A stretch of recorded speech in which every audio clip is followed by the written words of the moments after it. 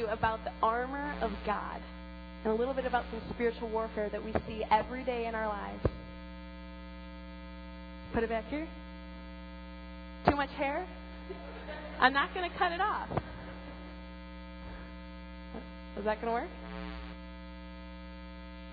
Huh? No? We'll try it. All right, I want to tell you about a baseball team. It's the middle of summer. It's hot, it's sticky, it's nasty. And this team's record, not so good. But they're a wild card in a county tournament. And so they're out there. And they are playing their hardest. They have not won a game the entire season. But somehow, out of nowhere, they pull out a victory and they win.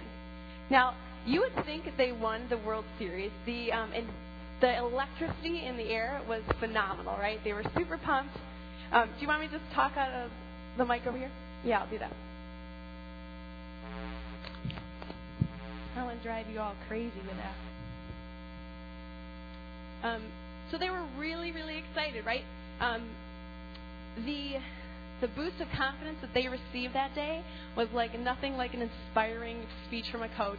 It was life-altering because they had won. For the 10-year-olds. Obviously not life-altering. But the simple truth of that story remains that when we win, it feels great, right? Joy is spread, it unifies us, and it's exciting.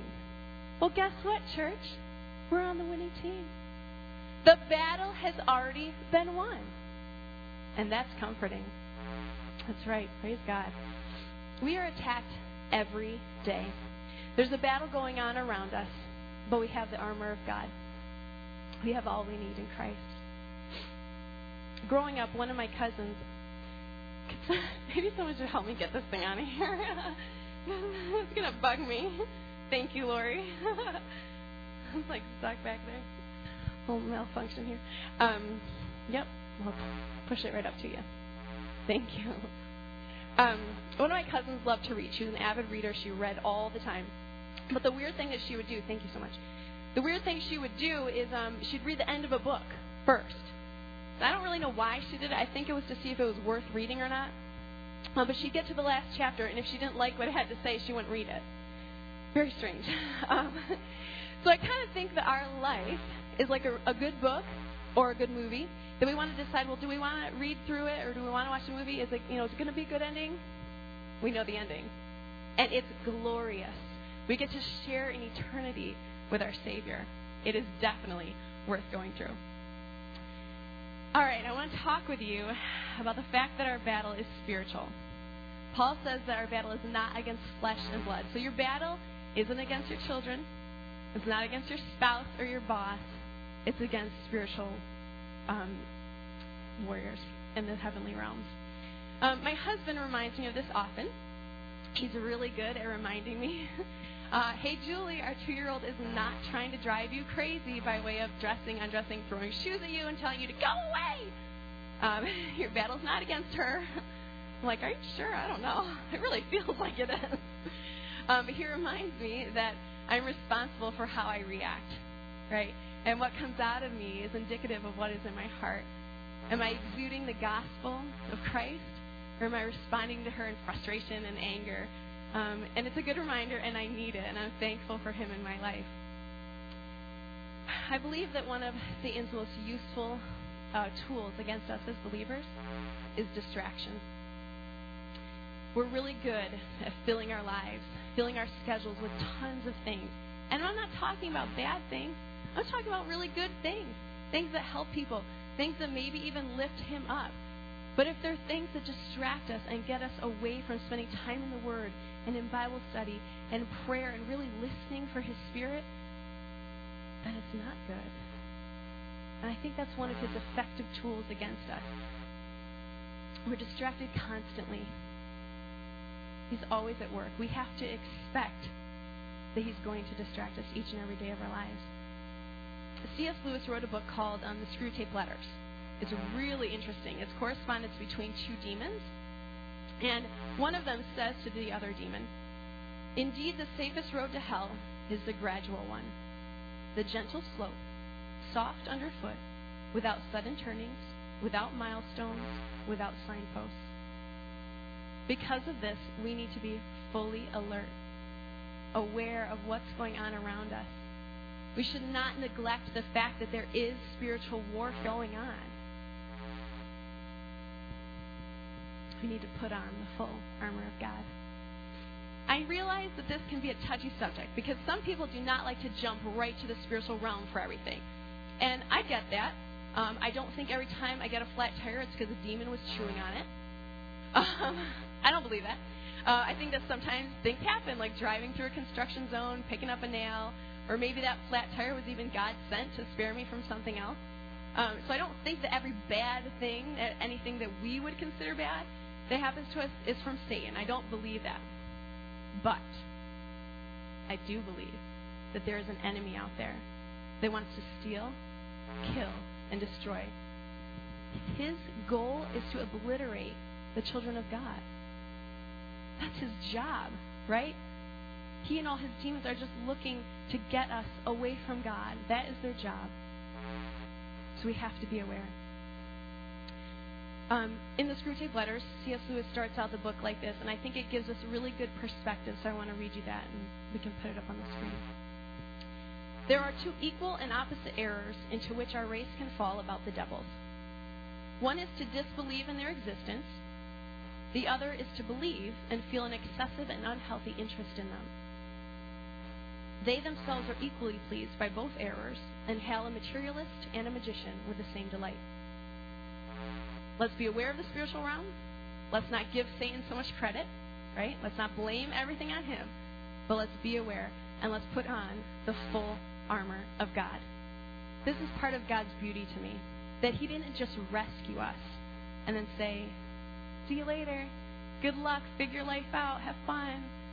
He didn't do that. He provides for us everything we need. He equips us fully with the tools and the weapons that we need to defend ourselves spiritually in this world. We're going to look at Ephesians 6, where it tells us about the armor of God and what we need to spiritually defend ourselves. We're going to start on verse 10. A final word. Be strong in the Lord and in his mighty power. Put on God's armor so that you will be able to stand firm against all the strategies of the devil. For we are not fighting against flesh and blood enemies, but against evil rulers and authorities in the unseen world, against mighty powers of this dark world, and against evil spirits in the heavenly places. What's the answer? Stand firm with the armor of God, right? Let's see what the armor is. Therefore, put on every piece of God's armor so that you will be able to resist the enemy in the time of evil. Then after the battle, you will be standing firm. Stand your ground, putting on the belt of truth, the body armor of God's righteousness. For shoes, put on the peace that comes from the good news so that you will be fully prepared. In addition to all these things, hold up the shield of faith to stop the fiery arrows of the devil. Put on salvation as your helmet and take up the sword of the Spirit, which is the Word of God. Pray in the Spirit at all times and on every occasion. Stay alert and be persistent in your prayers for believers everywhere. The armor of God is an amazing metaphor for what we need to do spiritually, the spiritual action that we need to take. So I don't think that you need to go out and buy some armor, put it on, go to work, hang out in it and all. It's already with us. You don't need to physically put it on. Christ has already given it to us. I do think, however, if you need a little reminder, it might not hurt to just throw it on each morning. As a child, we would stand in my kitchen, and before my dad would go to work, he would actually go through the armor of God with us, and we would put it on, helmet of salvation, breastplate of righteousness, belt of truth, and so forth. And it really kind of helped us, right? I was homeschooled for many years, so it helped us give perspective that my battle that day was not against my siblings or my mom, who was my teacher. It really did kind of set the tone for us for our day. So if you need that little reminder, you go ahead and do it, but you don't need to. So Paul sets the scene. We're fighting a war, and it's spiritual. The stakes are the highest that they've ever been and can ever be. We're talking about our eternal life. Our enemy, not flesh and blood. It's something much more fearsome. But we have God. We're not to be so distracted with the cares and worries of this world that we neglect our eternal life. Let's not let this earthly life distract us too much from our eternal life. We're going to take time and go through each piece. Are you ready? The belt of truth is up first. Now, I learned a lot doing research about Roman soldiers' armor. I'm not military. I don't know anything about the military, but this was really, really fascinating. So the belt of truth, right? A soldier has to have a belt because that would hold its sheath for the sword. And so can you imagine if a soldier was in all armor but didn't have a belt and he ran out into battle and then he realizes, like, shoot, I don't have a weapon. Like, that's kind of a big deal, right? Not a good spot to be in. So the belt is key because it holds the weapon. Now, imagine the belt has a missing piece. And it's just this really teeny tiny piece, like not a big deal, right? Well, it is a big deal because the belt wouldn't work without all the pieces, right? Without it all being one continuous band, it wouldn't work. And so the same is true in our lives. If we do not believe and hold fast to the validity of what God's Word says, of who He is and His character, it's not going to work. We have got to know His Word and believe it. Our trust in God and His Word must be solid without break, or else we'll quickly find ourselves without a weapon in battles. Next is the body armor or the breastplate of righteousness. It's an essential part of the armor because it protects our vital organs, right? Our lungs, our heart, and so forth. So with that, we're pretty safe. But without it, any attack that comes in would probably immediately become fatal. Not so good. Isaiah 64:6 says, "We're all infected and impure with sin. When we display our righteousness, it is nothing but filthy rags." It's God's righteousness that sets us free and that we need, not our own. Can you imagine defending ourselves against sin and death with rags? Not going to work, right? We need to trust in God's righteousness. And He provided for us when Christ sacrificed Himself on the cross. We can't protect ourselves. Let's depend on the one who gives protection and who's already provided it for us. Please, let's not take for granted the beauty of Christ's reconciliation. I pray that we never become used to the story of the cross. I pray that we never are not excited about the beauty of the cross of Christ. Paul talks about putting on shoes. Shoes that come with the peace of the good news that we know so that we'll be prepared. Imagine, again, a fully armored soldier, but then you look down and you see he's got no shoes on. It'll look really weird, right? Kind of funny. But it's not so funny because if you're thinking about being out in the battle, I'm thinking shoes are pretty important because of where you're going to step. So unless you're fighting on a battlefield of like cotton balls, I'm thinking you're going to really hurt your feet if you don't have it. So shoes help us to be able to step surely, go where we need to go without having to be distracted about where do I put my feet without getting hurt, right? We can really focus on the warfare in front of us if we don't have to worry about where to step. The Roman soldiers, I learned, on their sandals had nails or spikes that were driven in there so that they could really like dig into the ground. So they really would be able to like plant themselves and be strong where they were at. It's pretty cool. So maybe we should all wear cleats all the time. So shoes allow us to step freely without fear, and we can put our full attention on God. We should be excited about the gospel, right? Because peace comes with it. We don't have to be afraid of sin and death because Christ already conquered it. So we have peace that comes from knowing the gospel. And from that peace comes preparation to share it with others. That's what this means, that we should be going out into all the world. That was Jesus' Great Commission, right? Go out into all the world and tell everyone about the gospel. It's exciting. And it will give you peace in your life. You don't have to worry. You don't have to be afraid. The shield of faith. In Roman times, they were huge. At least to me, they sound huge. They were 3.5 feet tall, 3 feet wide. That sounds really big. I don't know if I could carry it. They were huge. They were like a big rectangle, and they were curved, which would help deflect arrows and stuff from the side. So they were they were really a great line of defense because of just their sheer size. And a shield does a couple of different things. It guards. A physical shield would protect our body, but our faith protects us spiritually when we're in attacks. A shield deflects. Satan's always trying to hurl fiery arrows of worry and doubt and fear at us, but our faith is what stops that, and we can reject it and say that, nope, it's not true. I have faith in my God. I'm not going to believe those lies.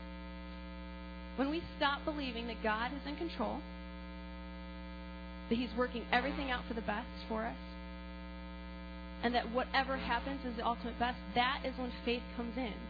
That's when we have to just believe. If we don't have it up here, have it in your heart. Believe and have faith that Christ is watching out for you. Will we trust in what we know about God and His character and His promises? Or are we going to crumble at every lie and discouragement that comes from the enemy?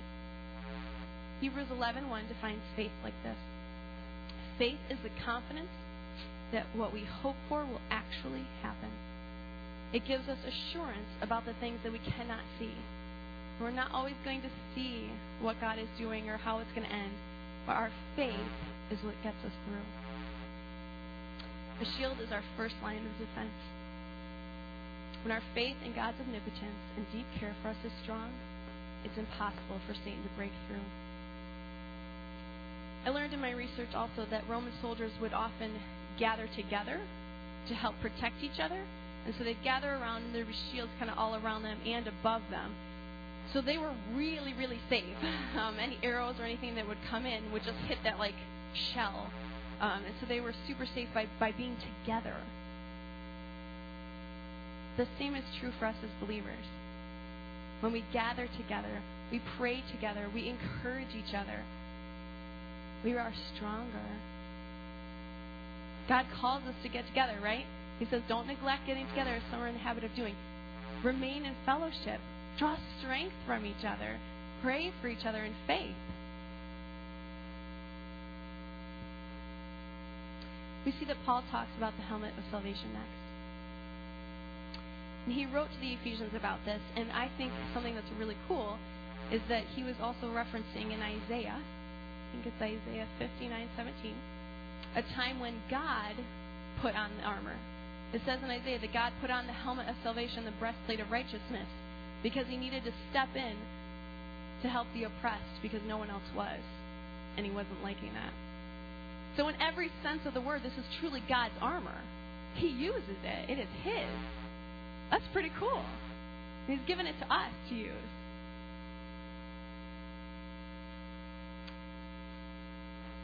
We should have tremendous hope and assurance and comfort in the incredible sacrifice that Christ made for us. That salvation is key. We are saved. We're delivered.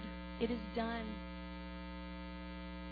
We don't have to worry about death because of what Christ has done in the forest and in our lives. Without the helmet of salvation, we would be unprotected from this world, right? From the cares and concerns and discouragements that come our way. But we have that helmet. The last piece of armor listed is the sword of the Spirit. The sword is the only item that Paul lists that's offensive. Everything else is pretty much for defense. But this is for offense. And I believe that's key. Because the sword of the Spirit is the Word of God. It's the Bible. We have to know the Word of God. We've got to have that truth rooted in us. So that when life comes at us, we have something to say back to it. We have that defense. The Roman soldier's sword became known as the sword that conquered the world. And it's because it had double edges that could really wreak havoc on opponents. And it had a tapered point that could even get through heavy metal armor. Really strong. But the all-powerful sword of mighty God is even stronger. It can break through every defense of our enemy, even to the point of dividing bone and marrow. When wielded by a servant of God, nothing can withstand the ability to cut through straight to the core of the matter and show us truth. It's our responsibility and duty as believers of Christ to use that word to discern truth and then follow it.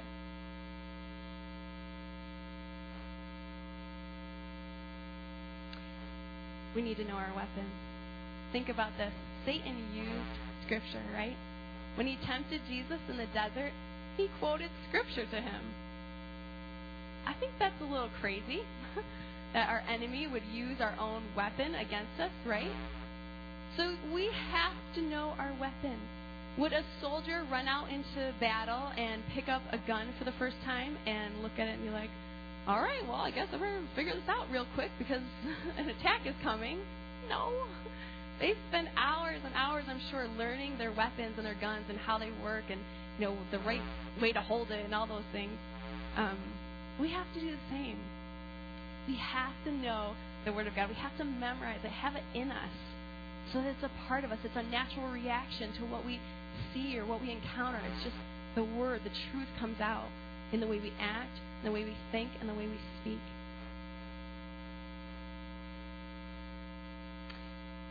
Jesus, as his defense, right, and offense, used the Word of God. He quoted Scripture right back at Satan, right? He knew his sword. He knew the power in it, and he used it. I want to point out that Satan attacked Jesus when he was alone, right? He was in the desert. So probably he's thinking he's vulnerable, he's weak, he's by himself. He doesn't have all those other shields of faith around him to help him, to defend him. I'm going to get him now while he's down and out. But again, what did he use? The Word of God. He didn't use any special supernatural powers he had to deflect Satan, which probably would have made for a really cool story. He didn't do that. He used what we can use, the sword of the Spirit. He quoted Scripture at him. Let's make sure we can do the same. We know the end of the story, right? We know the war is already won. And so we should have complete confidence going into battle because we know what's going to happen, right? We have complete victory in Christ. There's two powerful and sure promises in the Word of God. Matthew 24:13 says, "But the one who endures to the end will be saved." Romans 18:31 says, "If God is for us, who can ever be against us?" Let's take up our sword, church. The battle is ours. I don't think it's any mistake that God told us about all this armor right after he talked about our home life and our work life. That's what was happening in the beginning of the chapter. If you look up there, it talks about children obeying their parents, parents not provoking their children to anger, and then slaves and masters at work doing everything that we do unto the Lord. Those are huge battlefields, right? Work and home, and we're there every day, and we experience spiritual battles. We must stand firm and boldly proclaim the truth of who God is, and we can do that by having our armor on. I think it's amazing that God decided when you would be born. He uniquely designed your place in history so that you could accomplish what His will is for your life. Isn't that exciting? I think that's pretty cool. Like, He has the design for you in your life. And He's given you all these tools to use. I think we should be pumped about that. I am. I know I am, because I know I can't do it on my own. I know how weak I am. I know how ill-equipped I am. I just love that God gives us what we need. He's so good like that. At the end of the chapter, Paul asks for prayer. It's in verses 19 and 20 that he says, "Pray for me too. Ask God to give me the right words so that I can boldly proclaim God's mysterious plan, that the good news is for Jews and Gentiles alike. I'm in chains now, still preaching this message as God's ambassador. So pray that I will keep on speaking boldly for Him as I should." This is the Apostle Paul asking for prayer for boldness. Like, what? Are you kidding me? All right, yeah, I mean, sure, we'll pray for that, but wow, you need it? Like, you seem so amazing, right? This guy's traveling the world telling everyone about God's love and salvation plan for them. So I'm thinking that if Paul's asking for prayer for boldness, we probably need to do the same. So let's make sure that we do that. Let's make sure that we're praying for boldness to use this armor of God to reach those in our lives, to be the light in this world that we have been called to be. We experience spiritual battles every day, like I said. We're facing them all the time. I think the question is, will we recognize them and fight them appropriately with the weapons we've been given? Or will we choose to be distracted or maybe discouraged so much in this life that we just neglect the reality of the spiritual realm? Don't be overwhelmed by it. Take heart, believers, because God has given us all we need. You don't need to worry or fear the spiritual realm. You have the power of Jesus Christ that lives in us, right? The Holy Spirit of God dwells in us. If that doesn't make you stop and think, I don't know what will. Because that is utterly amazing to me and overwhelming. That He would count us worthy enough to grant us that power.